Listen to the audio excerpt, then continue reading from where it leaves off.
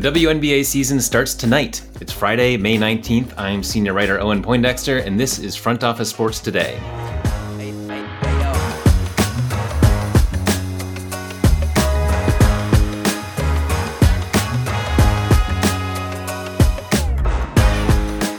We have a great interview with one of the WNBA's biggest stars coming up in just a minute. First, let's hit some news.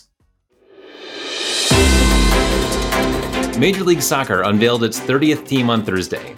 The team will begin playing in 2025 in San Diego at Snapdragon Stadium, which it will share with the NWSL's San Diego Wave. The team will be owned by Egyptian businessman Mohamed Mansour, who said at the press conference announcing the team that this was like 1,000 birthdays coming together. The team will also be owned by the Siquan tribe, which is believed to have a 12,000-year history in the area and owns a successful casino resort east of San Diego. And Padres third baseman Manny Machado will also be part of the ownership group. Someone in the crowd shouted MVP when Machado was getting up on stage, which is not an accurate description of his season so far. The team reportedly paid $500 million to MLS as an expansion fee. The previous record was $325 million set by Charlotte in 2019. That is the clearest indicator yet that people see a huge future for soccer in the US.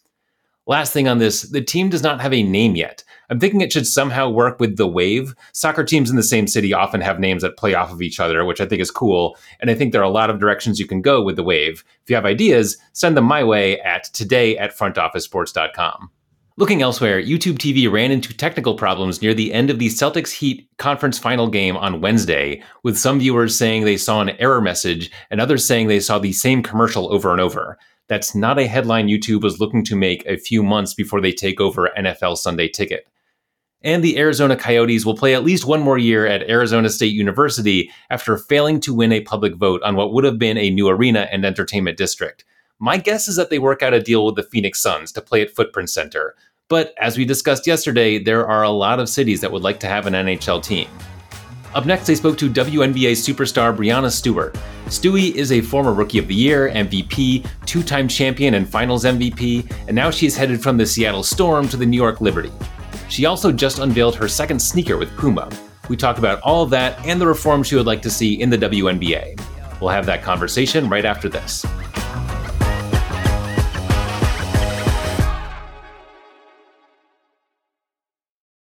Here's what's trending now. You can defer payments of a full NetSuite implementation for 6 months. 33,000 companies have already upgraded to NetSuite, gaining visibility and control over their financials, inventory, HR, e-commerce, and more. Everything they need to reduce manual processes, boost efficiency, build forecasts, and increase productivity. Whether your business generates millions or hundreds of millions of dollars, take advantage of this special financing offer of no payments or interest for 6 months at netsuite.com/front office. That's netsuite.com/front office.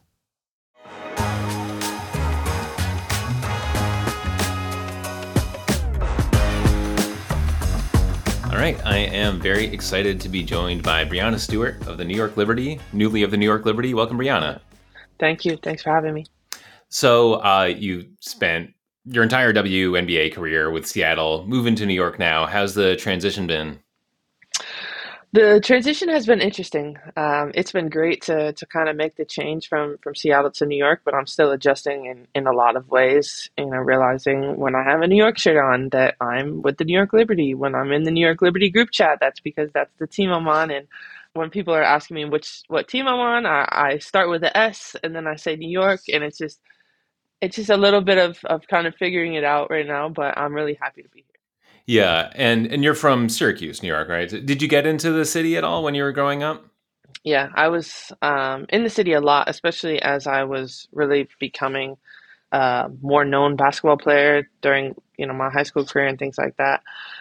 So I was around there a lot with AAU, with high school tournaments, and then obviously going to UConn. So a lot of ties there, and it just feels comfortable. It just feels good to be back, and I'm really excited to see what's going to happen this summer with the Liberty and how the fans are going to kind of get behind us. Yeah, and it's the preseason now. Are you feeling like you're gelling with your new team? Yeah, definitely. I think that, I've been having a little bit of a slow ramp up because I just got back from Turkey about 2 weeks ago. So wanted to make sure I had the time off, but also want to get back with the team because it is a new team. But we're having a lot of fun together, and it's an interesting group of returners to the Liberty, new players, rookies, players who have won, players who haven't. So we're all just trying to help each other excel this process. And were you playing in Turkey? Yeah, I was playing for Fenerbahce. Okay, yeah, and is that a regular part of your off season, or I guess it's not really off season if you're playing, but your WNBA off season, you travel every year. Yeah, usually, the lifestyle of a women's basketball player, WNBA player is the off season is really not a thing. You're just kind of going from one country to the next, and I've been fortunate to play overseas in numerous countries, and just get a different experience, and also continue to be playing year round. Yeah, yeah, I gotcha.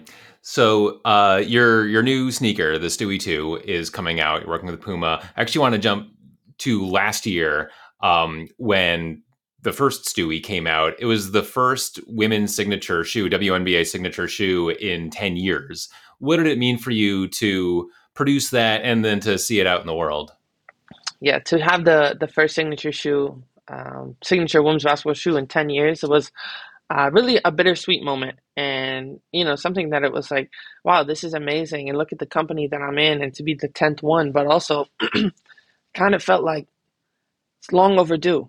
There should have been way more signature shoes. So uh, happy to kind of get it back started again, get women's signatures back on the table. Now there's a few more coming behind me, um, and it's what the women's basketball world needs. It's what we need to kind of continue to bridge the gap between the fan and the player, and have young kids and young girls be able to go into a store like Dick's Sporting Goods or shop online at Puma and be like, I want the Stewies, and now they can get them. Yeah, and talk to me a little bit about kind of how sneakers play into that culture, because I think like everyone knows like the Air Jordans, but like there's this whole Hmm. world Yeah. of sneakerheads and just people who like want the sneaker of their favorite athlete. So yeah, how do you feel like you are adding to that sneaker culture? I think I'm adding to the sneaker culture because I'm giving a perspective that we haven't seen in a while. And like you said, it's like all these shoes. If you're a sneakerhead, you're aware of what's coming out and what's this and what's that. And now to be able to have that not only in the NBA world and on the men's side when people want LeBrons or KDs or things like that. Now people can come into the women's basketball, the WNBA, and be like, I want Stewies, and also kind of see the progression of my one to my two to hopefully my, I don't know, hopefully there's not a limit on how many shoes I'll have. Yeah, yeah. And talk to me a bit about the design process. So what is it like to, go from like saying like, yes, let's do a shoe together with Puma to actually, creating it and designing it? Yeah, the design process is wild. And Puma, really appreciate them because they let me be hands-on from the start. So in 2021, we had a meeting in Indianapolis, and I remember walking into one of these conference rooms, and it was just like, papers everywhere, shoes everywhere, like fabrics, cushions, whatever, all the things, to make sure that the shoe that we were creating was exactly what I kind of wanted. So doing that with the one, creating a base, and then evolving to the two, making sure that we're updating all the latest technology with the nitro foam, with the from the performance side of things. Um, it's been great, and it's been really exciting. And with the Ruby dropping, it's a shoe that I knew that I wanted since I knew I was going to get a signature, and since I knew um, my daughter Ruby was kind of coming into this world, and um, I've been holding that one in my back pocket for a while. So I'm happy that it's here and it's out, and people are going to be able to get it soon. Yeah, yeah. And what did you want in the design for the one and then evolving into the two? I wanted a shoe that I could be my best in and I could be comfortable in. And with that, it's, taking into consideration the fact that I'm usually in low tops because of my Achilles, because I don't want my scar to be rubbing with the shoe. I need a little bit of extra cushion on the back just because still from the Achilles, from that injury and things like that. But also I want it to be a shoe where, it can be versatile like me. It can be for a post player, it can be for a guard, it can be for someone who's, on the block or coming off a curl screen. Um, So I wanted a shoe that really kind of embodied me, and that's what we did with the Stewie one. And then um, from the design process of the two with the ruby, I knew that from the color perspective, I wanted the shoe to be all one color, all ruby, and then putting little ties in there to kind of connect with her with, you know, her name, her birthday, this logo, having the rubies coming out of my logo, simple things like that, and really excited for it. Yeah, it's very cool.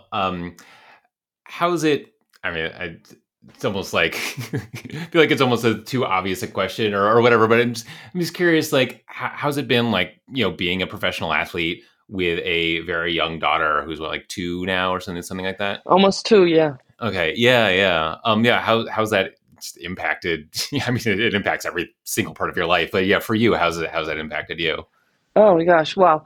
Well, my perspective on life kind of changed a little bit after coming back from an Achilles injury, but my perspective on life definitely changed a lot more after having a daughter. Um, but it's been something, it's the greatest thing that has happened to me to be able to have, a little one around us, around my wife and I, and be able to experience everything that I'm experiencing. I think that, that's really the thing is I want her to see that, in this world now, if you're a athlete, a female athlete or whatever, that you can do whatever you want in life. And to have her be surrounded by many amazing role models is kind of our goal. And for 21 months, she's done a lot, and hopefully she'll do a lot more. But it's inspiring, and also makes you realize the life of a working mom is not easy, but being able to do it and being able to kind of be my best at both is my goal. Yeah, it's fantastic. Speaking of the role models she'll see as she's growing up, you're heading into your seventh season, the WNBA. How have you seen that league evolve over the last 6, 7 years?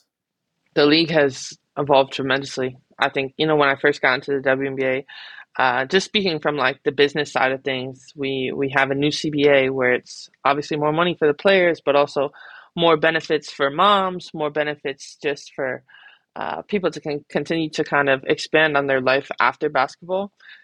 Um, and I think, the same of what you've seen a lot in college basketball and women's college basketball this past year is, more eyes, more viewership, more interest in what we're doing, and a bigger platform.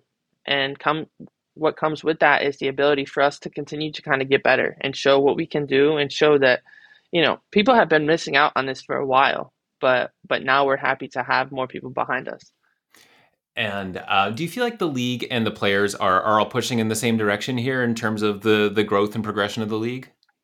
Yeah, I think we're definitely kind of pushing in the same direction. I think there's sometimes a little bit of hiccups along the way, charter situation, stuff like that we kind of go back and forth with. But um, our goal is to make this the best it can possibly be, and I think we're nowhere near scratching the surface of where this league can become, and um, that's what's most exciting. But for for example, I said this the other day, it's like the fact that women's sports receives less than 5% of sports media coverage is kind of crazy, and hopefully we'll get to this point where we're competing for the same things, but we're not having to fight over this 5%. We'll have more than that.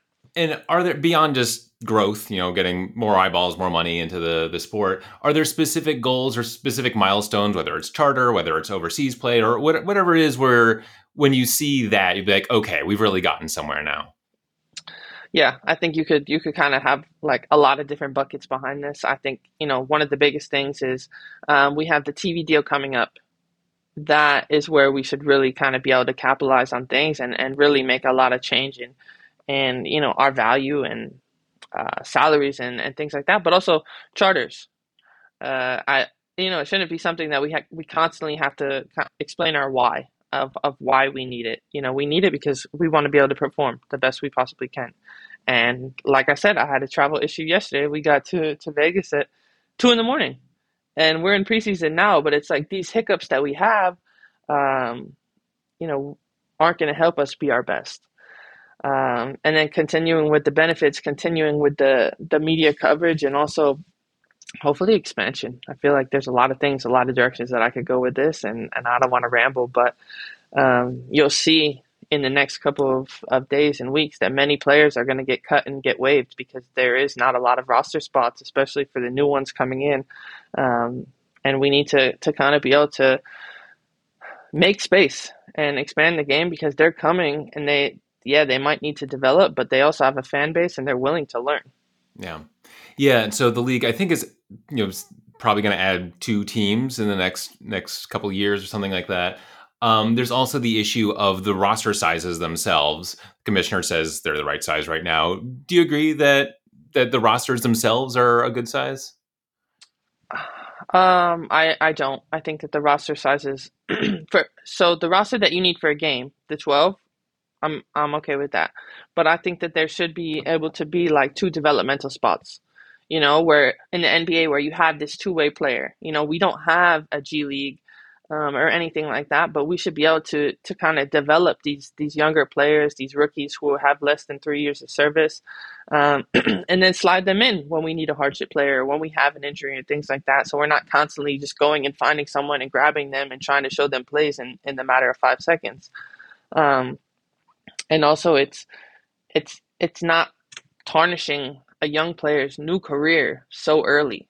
It's giving them a moment and an opportunity to get better, to develop, to understand what's the difference between college and WNBA, because there is a difference. And this 3 weeks that you have between the end of your college season and the start of your WNBA isn't going to help you get up to speed that quickly. Do you think there's room for something like a G League for women's basketball? I think eventually there could be room for a G League. I think that, it really depends on what happens with this TV deal, what happens with overseas. If we can kind of supplement the fact where there's a league playing, maybe it's not going to be as many teams as we have in the WNBA, but it's going to have people playing that are constantly going to develop and get ready. There's many avenues where we could kind of take a deeper dive and look into, and it's the exciting process, but also it's the growing pains, I guess. Yeah, right. And it's high stakes too, because especially the TV deal, that deal is going to be like one thing or one set of deals, and that's going to be the deal for a little while. And so that's going to really be a shaping force. Just before I let you go, what's like one aspiration of yours outside of basketball that is just sort of like a personal thing, whether it's travel, a hobby, or whatever it is? What's, or if there is anything other than basketball right now? Oh, one of my aspirations other than basketball is uh, to kind of be able to travel with a more leisure lifestyle and more leisure approach. Maybe the next time that I go overseas, it won't be to play; it'll be just to visit, spend more time around my family, and be home for the holidays. Yeah, very cool. All right, Breanna Stewart, thanks so much for joining us on the show. Thank you so much. That's it for today. Miami fans, I don't know what kind of occult magic you performed to get both of your number 8 seed teams in the semifinals of the NBA and NHL playoffs, but please either stop or teach the rest of us how that works. I was just thinking about that and thought, well, at least the Marlins are bad, right? And it turns out that's wrong too. They're in second place in the NL East. Time to dial it back, guys. Thanks for listening. Enjoy your weekend, and we will see you Monday.